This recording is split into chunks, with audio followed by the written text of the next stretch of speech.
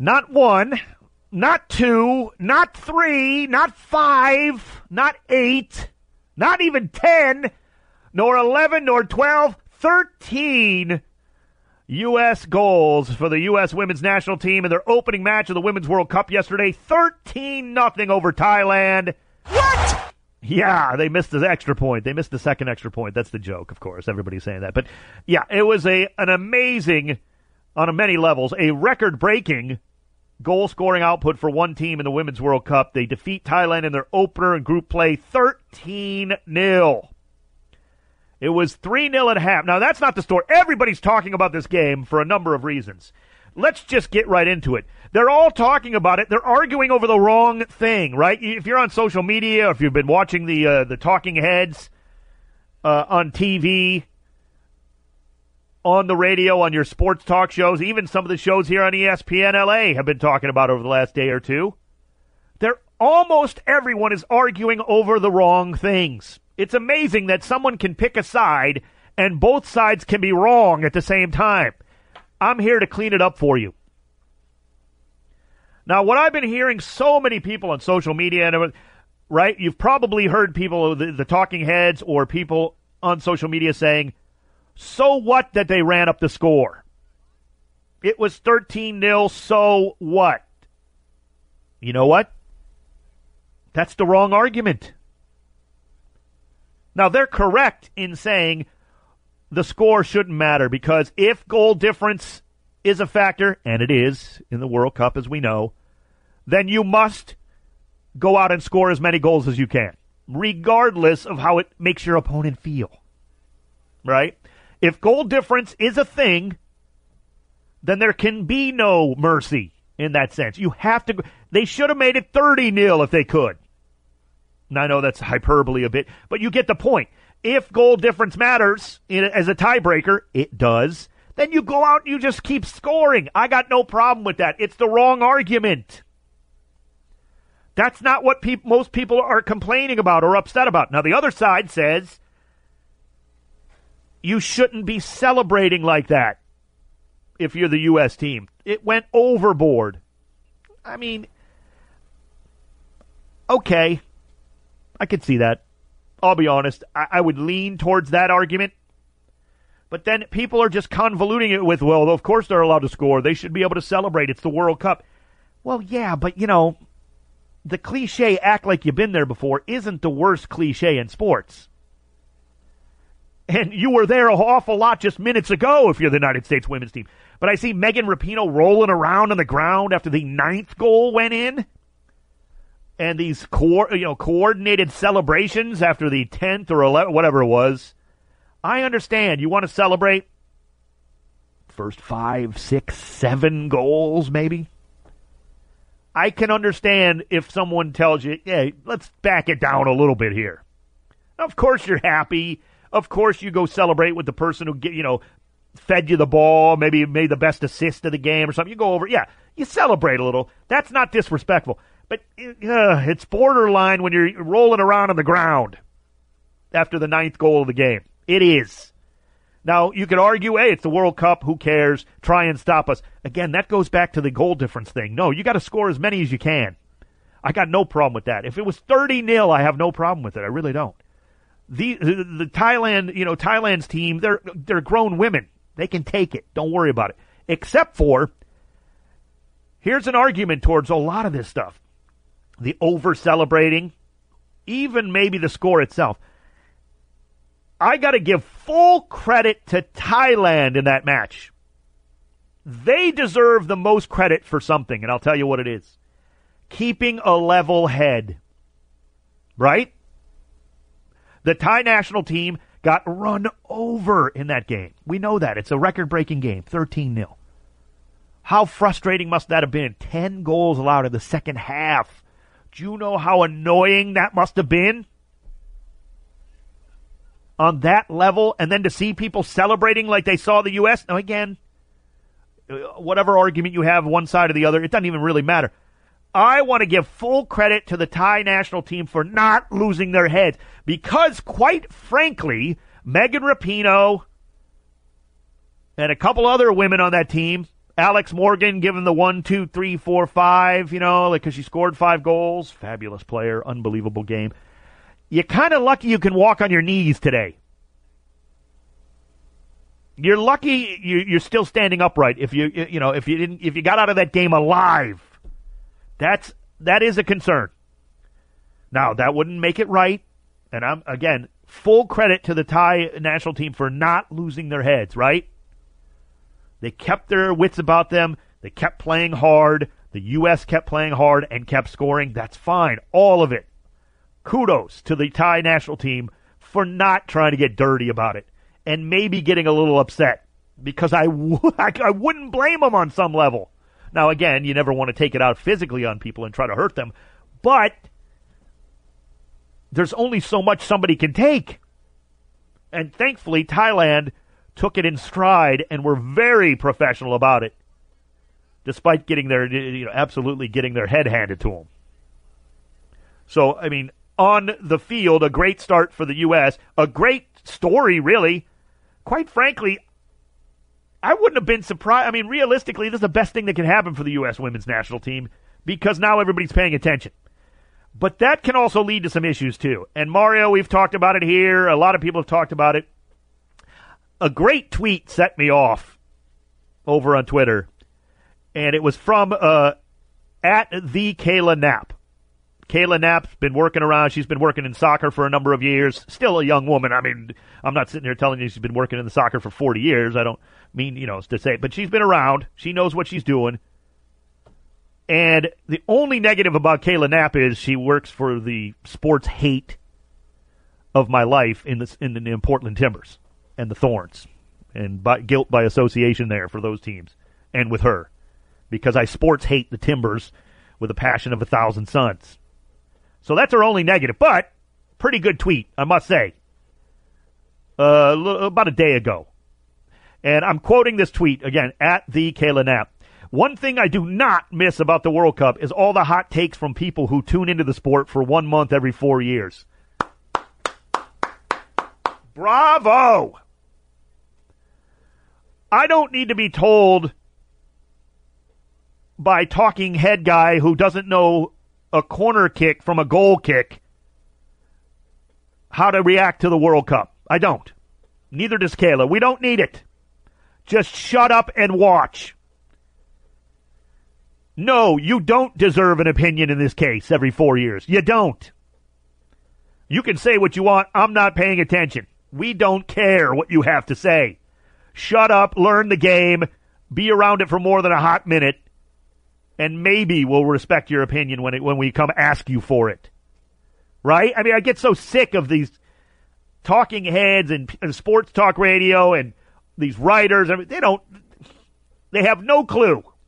But boy, they got to tell you about it. And how much they know about the game, even though they don't really like it. I'm supposed to care about their opinion. You're supposed to care. Stop. Anybody listening to the show on a consistent basis knows far more about the beautiful game than most of these bloviators. The tweet summed it up perfectly how we all feel every 4 years. Hilarious, actually. Very good. U.S. men's national team, from the women to the men, we got the Gold Cup approaching. Oh, boy. What did I witness in that friendly against Venezuela? Wow. The U.S. men's national team looked a fool against the Venezuelans. 3-0 down if you blinked in the first half. And then they just kind of played it out in the second half. Venezuela took some mercy on us, it appeared. But yikes, the Greg Berhalter era has hit a bit of a road bump here, going into the Gold Cup with these two friendlies that were just ugly. Now, again, friendlies. If he goes out and wins the Gold Cup, we're not even going to remember these games, admittedly. And that's the way it should be. But yikes, they looked a little bit ragged going into these Gold Cup games. The Gold Cup, of course, starts in our own backyard in the Rose Bowl on Saturday. Canada taking on Martinique, and then, of course, Mexico, Cuba in their group games, which get going. The United States don't kick off until Tuesday, the 18th. So almost a week from now, they'll take on Guyana at Allianz Field up in Minnesota. Panama and Trinidad, the other two teams in that group. So the United States will be fine. I'm really not that worried about it. I mean, you can play some bad games occasionally, but here's the takeaway from it. And it's kind of similar to the U.S. under-20 team who got to the quarterfinals under Tab Ramos and then just flamed out again in the quarters. Played a good game against a tough Ecuadorian team. No problem with that. You've heard me talk about it before if you've listened. Here's the thing about Greg Berhalter and the Gold Cup. If you're going to play these competitions and you need to make them matter, then you have to go out and play well. You have to perform as a manager and as players. And yes, there must be some accountability. I do not want to let this thing get off the rails and keep him in the job before it's too late, right? We allowed that to happen in 2018, the build-up, and we missed out on the World Cup. That can never happen again. So I am putting pressure on these players and Greg Berhalter to do well. If you don't win the Gold Cup, well, we'll see. Depends on how you play. We'll see what happens. But I am no longer above firing a coach earlier rather than later. Because with these World Cup cycles, we now see the devastation that can happen if you don't make it. And I will not put up with that. And I say it with the U20s. They didn't win, right? They got to the quarters. Everybody's like, oh, great job on social. Oh, way to go, Tom Brand. Fire him. He didn't win. And you can say, well, that's unrealistic. So what? We should be winning. That should be the reality. It isn't now, Denholm. Well, how do you get there? Getting there is not rewarding decent or even just good or, wow, surprising. Getting there is rewarding true success. And if it's Greg Berhalter or our youth coaches, you got to get the job done. I'm sick of it, and I don't want to miss the World Cup again because we wait too long if Greg Berhalter's not the answer. He may well be. I got no problem with him having the job right now. We just need a shorter leash. And you know what else? I'll say this. Remember, we just had an election that we talked about a lot on this show last year for U.S. soccer, right? We had Eric Winalda on, talked to Kyle Martino, a couple of candidates who were running for U.S. soccer president. Well, the winner was Carlos Cordero. It appeared to be very much status quo, right? Sunil Gulati's right-hand man, in essence, or whatever, just moving up the chain after Gulati left. I don't blame Carlos Cordero for winning an election and taking the job. Here's who I'm going to hold responsible for if Greg Berhalter doesn't work out and if we do not have success. The Athletes Council we talked about, who voted in a block and were real, obviously very powerful in that sense. And among them, I will hold responsible, like I said then, all the members of the Athletes Council, not the least of which are guys like Stu Holden and Brian Ching and Angela Hucles and Carlos Bocanegra and Kate Markgraf, John O'Brien. I'm not listing them all. Heather O'Reilly. All of them. I've got the list. You can find it, still find the names of the people. Grant Wall had a big story on it back in February of last year, in fact, at SI.com. I just was reading off the list. Now, there's more names than just that, but they have to be held responsible as well. They decided that Carlos Cordero was the right choice. Well, if he's not, then they got to answer for that too. Because we got to be through messing around. Now, again, it's sports. I get it. They made the best decision they thought at the time. You don't have to agree with it, but it's their right. And they did it. Like I said, Cordero won fair and square in terms of the election. But we have to, as a nation, in order to get better, we've got to allow ourselves to be held accountable. You can't just blow this stuff, off or sweep it under the rug, whatever cliche you want to use. You can't do that. We can't do that anymore. So, and you start with managers and the responsibility. Hey, hit me up on Twitter, @TalkSoccer, with your thoughts on what I've just been talking about with the U.S.-Thailand game and all the things going on. And don't you just love these people? All of a sudden, all these soccer experts come out when the World Cup is around every 4 years for the men and women. Ridiculous. I don't want to hear from you. And also the U.S. men's national team heading into the Gold Cup. Hit me on Twitter, @TalkSoccer. That's where the show lives. I am Dave Denholm. You are listening to the home of world football in Southern California, ESPN LA 710. Soccer Weekly, ESPN LA 710. I am Dave Denholm. This is the home of world football in Southern California. We're pumped and excited about the U.S. Open Cup victory for LAFC. We find out who their next opponent will be on the draw coming up tomorrow. Speaking of world football, I had to give this young lady a few days rest before we got her back on the show after that Champions League final. You remember just a couple of shows ago, Caoimhe O'Neil from Liverpool Echo joined us to talk about the Reds, and, well, now we have to have her back on. Hopefully you got enough rest after that crazy trip, Caoimhe.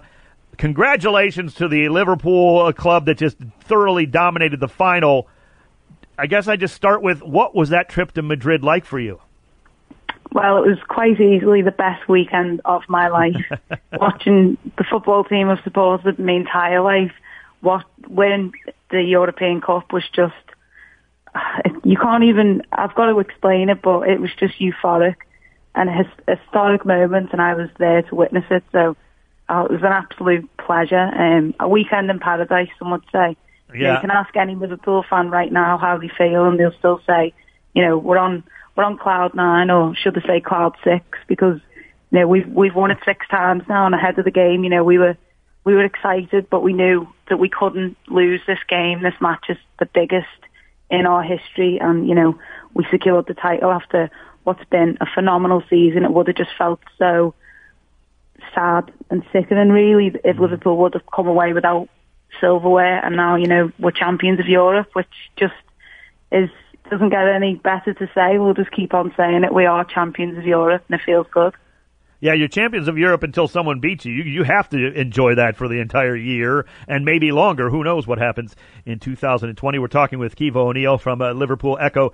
You can check her out on Twitter at Caoimhe Sport. And I got to tell you, some of the pictures, some of the stories you've been talking about for the last several days, obviously with the Liverpool victory, and what the stories that have been. Caoimhe, what was the celebration like? I mean, the parade, all that stuff. Even following it the next few days, like you said, you probably barely remember it. You were on cloud 9, but I see so many great pictures and stories from what you've been working on.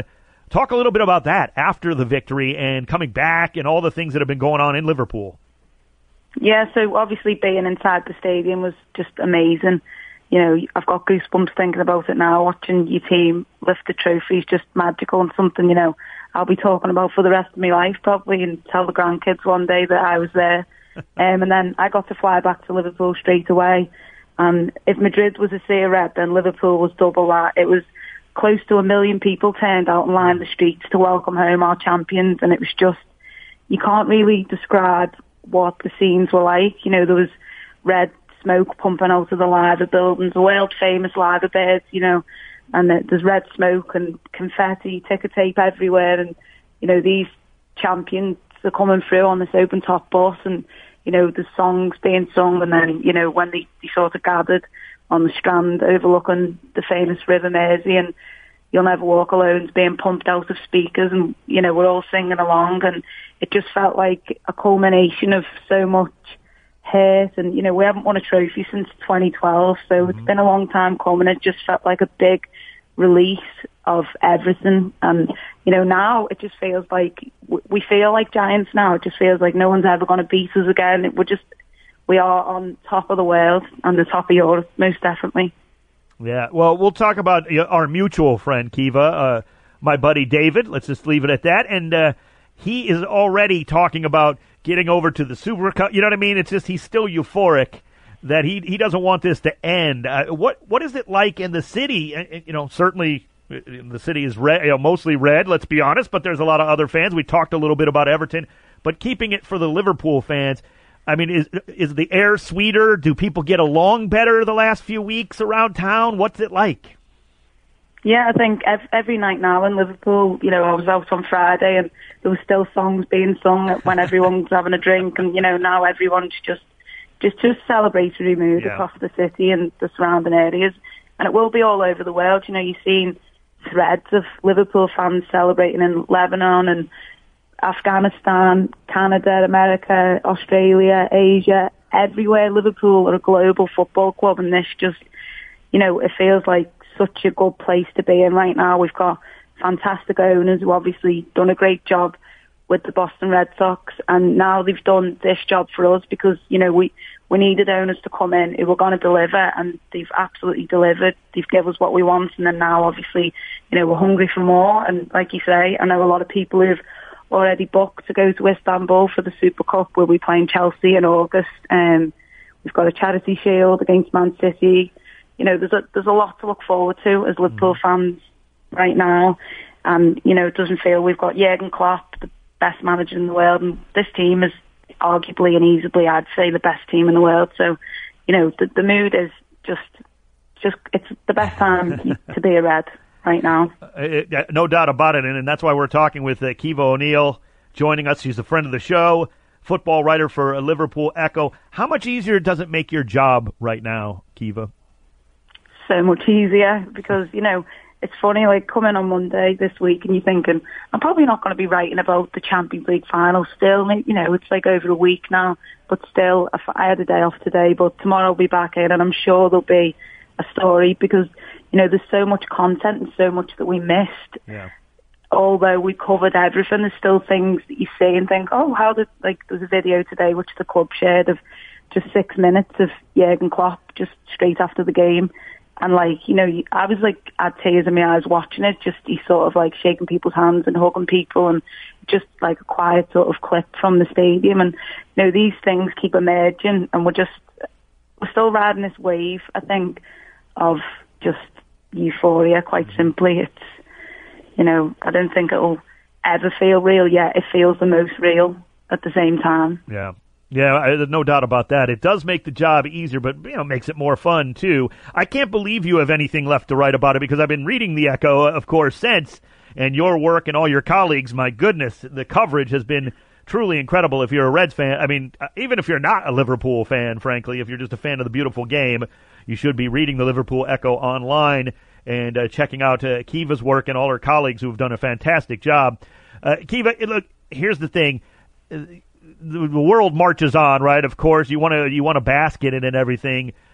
What about the future for this club? I mean, we talked a little bit about it last time. It doesn't look like you guys are going anywhere. You know what I mean? Like, this is a club that is now back, and it looks like you're here to stay. Yeah, well, that's what it feels like at the minute. You know, this is Jurgen Klopp's 4th year, and when I spoke to you last time, it was like, you know, if he's had a lot of bad luck in finals, and now, you know, he's had a real slice of luck, because, you know, he's finally won a final after, I think, 7 attempts of finals. And, yep.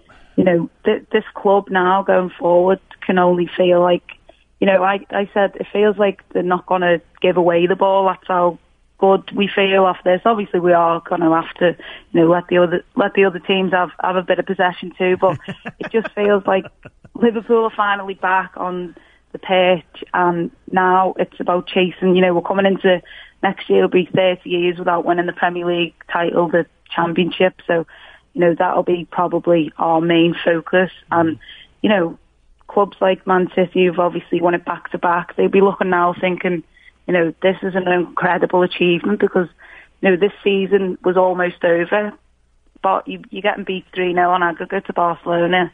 The impossible, the miraculous happened, and then obviously we lose the league on the final day by a point, which is just agonising. But this European Cup journey, the road to Madrid, it kept us going. And, you know, we will eventually stop talking about it, maybe. You know, I'll see how we feel. Yeah. But, you know, this is just sort of the foundation now. These players have had that taste of silverware, and they're going to want more. And, you know, we come so close to the league title, and I think every trophy now, even the FA Cup and the League Cup, we're going to be looking at it thinking, you know, they want to celebrate, they want to win, they want to bring something back to Liverpool, because I don't think they realised how special it was. You know, nearly 1 million people came out to celebrate in the city, and if we won the Premier League, I honestly think it would be double that, because it's been such a weight for number 19. So fingers crossed. I can only imagine I can't imagine the celebrations, frankly. We're talking with Caoimhe O'Neil, at Caoimhe Sport on Twitter. You can follow her work. She works for the Liverpool Echo as a football writer. Now let's put the football writer cap back on. Okay, and let's say you're a neutral, which of course you're not. You grew up as a Liverpool fan. But as you watch that game, Caoimhe, how much did that early penalty change pretty much everything, it seemed? From a neutral's perspective, it really seemed to change the entire tie. Yeah, well, I think an early goal's always quite tricky in a final. I never like, personally, you know, my team to score an early goal, because then, you know, what it seemed to do then, Tottenham sort of have to go for it then and get the equaliser. But it sort of killed the tie there and then. It was like, it was this sort of bizarre handball, which Moussa Sissoko obviously stretches out his arm and, it's in the way of the ball, comes off his chest from Sadio Mane. And then, Salah has this moment where he's, holding the ball and about to take the penalty after obviously coming off in the final the year before. He has this big chance to put it away, and then he sort of wins the European Cup there and then, which is just, quite bizarre. The game was not really, I don't think it'll go down in history as one of the most memorable. Obviously the result will. It doesn't really matter, to Liverpool now because they won it, but it was, as if I was, obviously I'm so Liverpool focused watching the game, but if I was watching it wasn't, the standout game that you'd sort of expect. It heated up towards the end, I think, and then obviously Origi scored to confirm the win for Liverpool. But, Tottenham had some good spells, but I feel like they maybe let the final get to them, which is what had happened to Liverpool last season. Yep. But we learned from our mistake, luckily, this season. Well, you're absolutely right about nobody cares at this point, and nobody will care in 50 years about the game itself other than the victory for Liverpool. Caoimhe O'Neil from the Liverpool Echo. She's a football writer there. She's now a friend of the show. We've enjoyed having her on. Caoimhe, always a pleasure. Thanks so much. We'll talk to you soon. I really appreciate it, and I'm glad for your sake, quite frankly. I was a neutral, but glad you got the victory and you got to enjoy it. Thanks so much. Oh, thanks so much, Dave. You bet. Caoimhe O'Neil, check out her work on Twitter at Caoimhe Sport, and we really appreciate her taking the time here to give us a reflection of what happened to Liverpool. We wanted to wait a little bit of time just so they could come down from cloud 6, as she so eloquently put it, because of the celebrations going on. I mean, they needed to celebrate that victory, and indeed they have and continue to do in Liverpool. We continue to celebrate the greatest soccer show on the planet, right? We're going off with stoppage time still to come. We got so much more to get to. I'm Dave Denholm, and you are listening to the home of world football in Southern California. It's ESPN LA 710. Home of world football and LAFC here on ESPN LA 710. I am Dave Denholm, the voice of Los Angeles Football Club and the voice of Soccer Weekly each and every week here on ESPN LA. Don't forget, hit me up on Twitter at Talk Soccer. If you miss anything in the podcast, if you didn't hear my rant in segment 1 about the U.S. women and the 13-0 scoreline against Thailand, you can listen to the podcast. Go to the ESPN's Pod Center, go to whatever iTunes is called now, and subscribe, rate, and review. Search for Soccer Weekly. You can't miss it. It is time now for the Black and Gold Breakdown. 1, 2, 3, breakdown! It's the Black and Gold Breakdown. Break it down like this right now. A big win for LAFC against RSL 3-0. Now, I want to start with this. We had been talking and promoting about how we were carrying that game, the U.S. Open Cup game, obviously a separate competition from Major League Soccer. And there were some complications, some rights issues or whatever, that just some question marks. So we could not carry that game last night. We're trying to work that out. Hopefully we can get the other U.S. Open Cup games, maybe. If LAFC keeps winning, that would be lovely. We'll see what happens. We'll keep you informed, but we apologize for that kind of late notice there on pulling the plug on that one. Now, LAFC had no trouble with Real Salt Lake. They go to Sandy, Utah, and it was just such a professional performance. I mean, it really was. It was dominance.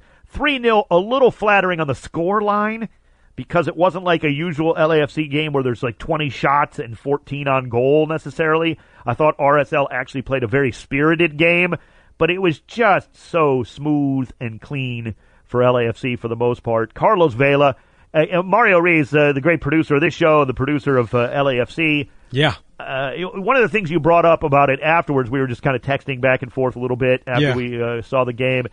Leading by example. Yes, he did, didn't he? And that was in my notes that you mentioned it. Yeah, I mean, he just did. He was getting back defensively, and he's done that all year, mind you. But, boy, it seemed like right from the jump last night, it was almost like we're not going to let this thing get out of hand. We're on the road. We're going to take this as seriously as any game on the schedule, which is great. It's what LAFC does with the U.S. Open Cup. And he did that last night. Now, the early goal was phenomenal, make no mistake. And the pass from Eduardo Atuesta, wow. Of course. This team Atuesta is just amazing, frankly. And he is getting better and better, more dominant even every week, it seems, which seems impossible. But the way he bosses that midfield is just ridiculous. So, and I thought, Mario, you had another great observation on Tristan Blackman.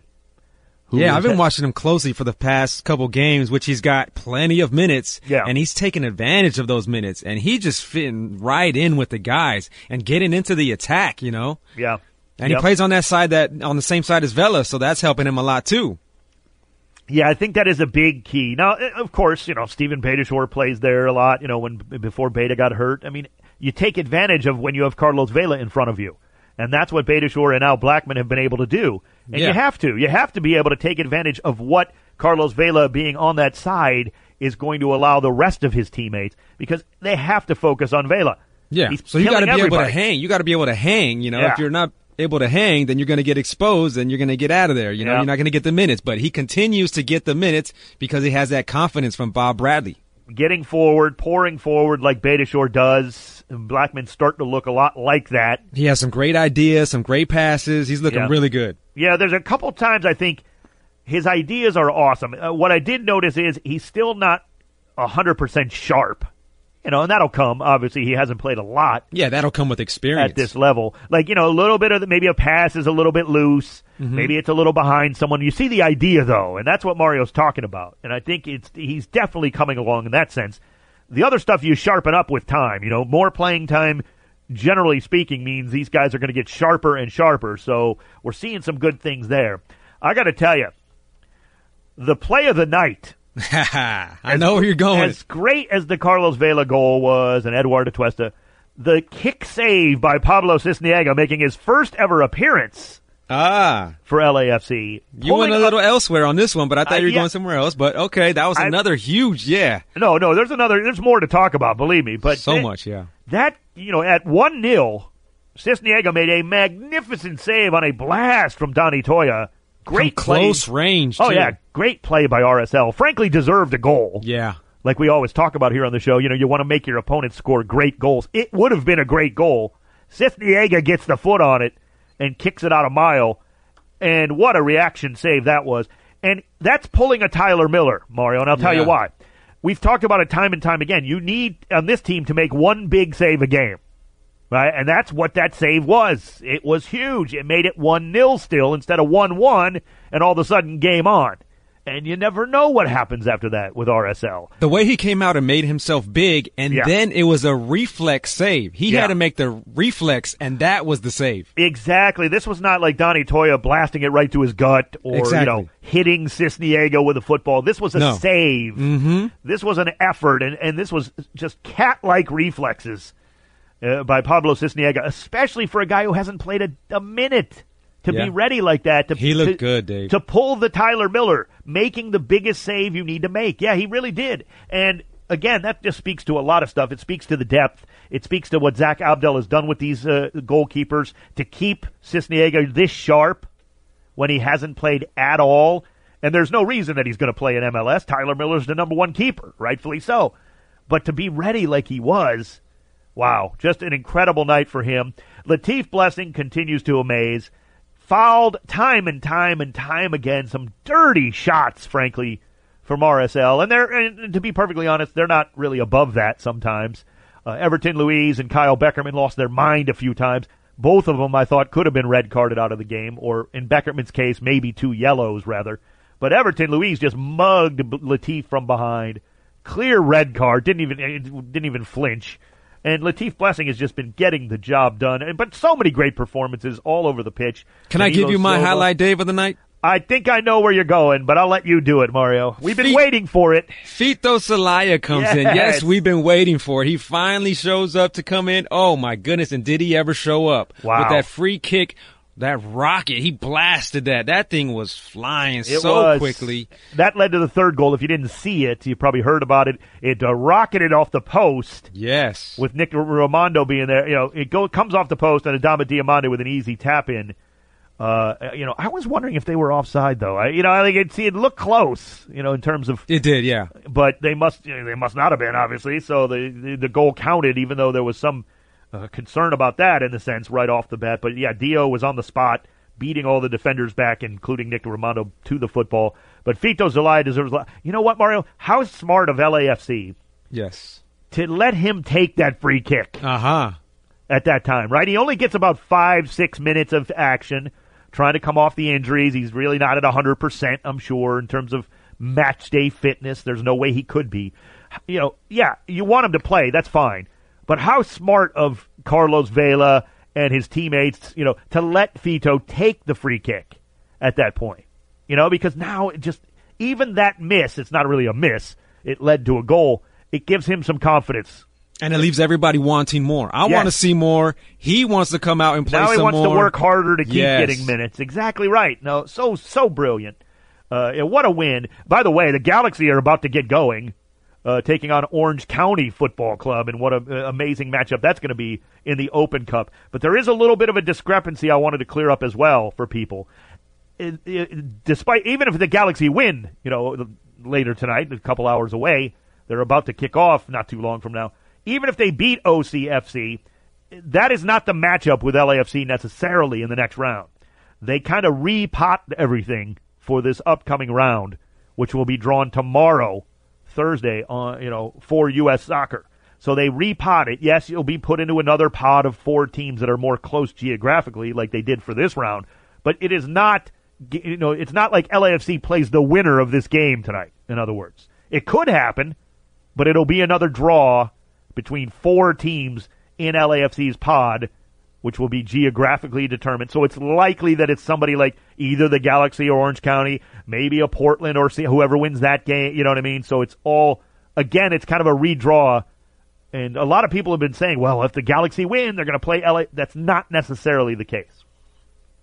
So I just wanted to let people know that, just to, again, hopefully, maybe we'll get that matchup if LAFC can even beat Orange County Football Club. I'm kind of rooting for the underdog. It's always fun in the Open Cup to see the big upsets, isn't it? I mean, come on. But, maybe we get the 12-mile derby again here in the U.S. Open Cup. I wouldn't hate it because, as we all know, they're back down to 2 games in the regular season for MLS rather than the 3 amazing games they played last season. We have so much more to get to. Coming up, Caoimhe O'Neil of the Liverpool Echo. You heard her a few shows ago. We wanted to give her a week off to just bask in the glow of Liverpool winning the Champions League final. Now we're going to hear what that experience was like. That's coming up. And we still have stoppage time. That and so much more. I'm Dave Denholm. We're rolling on here, the home of world football in Southern California, ESPN LA 710. Soccer Weekly rolls on here, ESPN LA 710. What a show it's been. If you missed anything, don't forget you can podcast the show over at iTunes or on the ESPN Pod Center. Just search Soccer Weekly. Subscribe, rate, and review.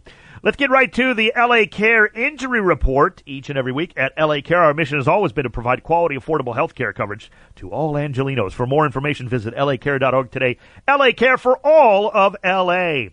And same old in a sense, because it's slowed down a little bit in terms of play. We still have the injury for Stephen Beitashour, who missed the U.S. Open Cup game. He's missed a couple of MLS games with a hamstring strain, and he is out. If we talked about Tristan Blackman stepping in, Javi Perez, if you didn't know, he tore his left ACL. He's out for the season. And, of course, for LA Galaxy, Rolf Felcher still trying to get back to 100%. And you do have the Roman Alessandrini injury, which is a little bit more long-term, still a little while away, certainly, for him to come back and rejoin. So that is your LA Care Injury Report. Time now for Stoppage Time. What time is it? It's stoppage time! Yeah, stoppage time! It's stoppage time! Right now! The great Mario Reeves, producer of LAFC here on ESPN LA and of this show. He is the host of Stoppage Time. Hello, Mario. Hello, Dave. How's it going, my man? Good. What do we got today? All right, so LAFC news came out on Monday here that LAFC is transferred midfielder Andre Horta back home to Portuguese side SC Braga. And Executive Vice President of Soccer Operations and the GM, John Thornton, said, "We would like to thank Andre for his contribution to the club. This deal makes good sense for both LAFC and Andre, and we wish him the best in his next phase of his career at Braga." Yeah, there's some reports, Mario, that essentially LAFC owns a lot of his rights still, based on the reports are, the rumors are, whatever. They got between about $2 to $3 million for the transfer, and they have a large chunk of his rights. If he does get sold off again, they'll get some more money. Look, it didn't work out, but it's not for the fact that it wasn't a good signing. Andre Horta's a very talented and skilled player. Just didn't quite work out, Mario. You know what I mean? Yes. But now the question becomes, everybody assumes LAFC just gets another designated player, right? Now, here's the thing, Mario. Consider this. Every MLS team's allowed 3 designated players, of course. Right. What if you use that third spot to keep somebody around? Does that make sense? Because that's what I was thinking. Everybody immediately assumes they're going to run out and sign some other player. Okay, maybe. But now what if Eduardo Atuesta deserves a raise? Right? So he would become a DP? Yeah, I mean, that's possible, right? We've seen it happen where teams give a guy a raise. Right. Like we saw it with Sporting Kansas City with Graham Zusi and Matt Beasler back in the day. What if a guy, and I'm not trying to say this is what's going to happen. This is all my opinion. I want to make sure I keep this core together, So, now, again, John Thorrington has his fingers on the pulse of this. He knows what he's about to do. He knows what he's doing. But I'm saying let's not be so quick to just assume that they need to go out and get another designated player. That may be what happens. But I also wouldn't want to lose somebody. Or maybe you spread the money around a little bit, Mario, and make a few guys happy. You know what I mean? Yeah.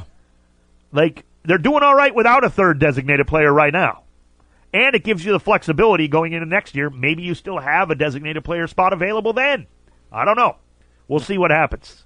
This team is loaded. I mean, this team is loaded. So, but what if they do want to fill that third DP spot with somebody? What kind of idea would you have? All right, there? let me ask you this. Here's the question: Who gets taken out of the lineup? That's what I'm saying. Like, this team is loaded. But if they did want to fill it, where would you put somebody? Where would you put a third DP? As much as I love Adama Diomande and Christian Ramirez, I put them at striker. I put them at the big, the number 9 spot. I mean, right? I mean, if you're looking at anywhere where it's maybe not performing up to the level of everybody else in that starting 11, maybe it's there. If you found the right guy up front to bang in some goals. But they already got a lot of goals, Mario. Just because your striker's not scoring 18 goals, well, Carlos Vela scored 16 in 16 games. I don't know that you actually need to make a move right now. I really don't. It's interesting. We'll talk about it more as we continue.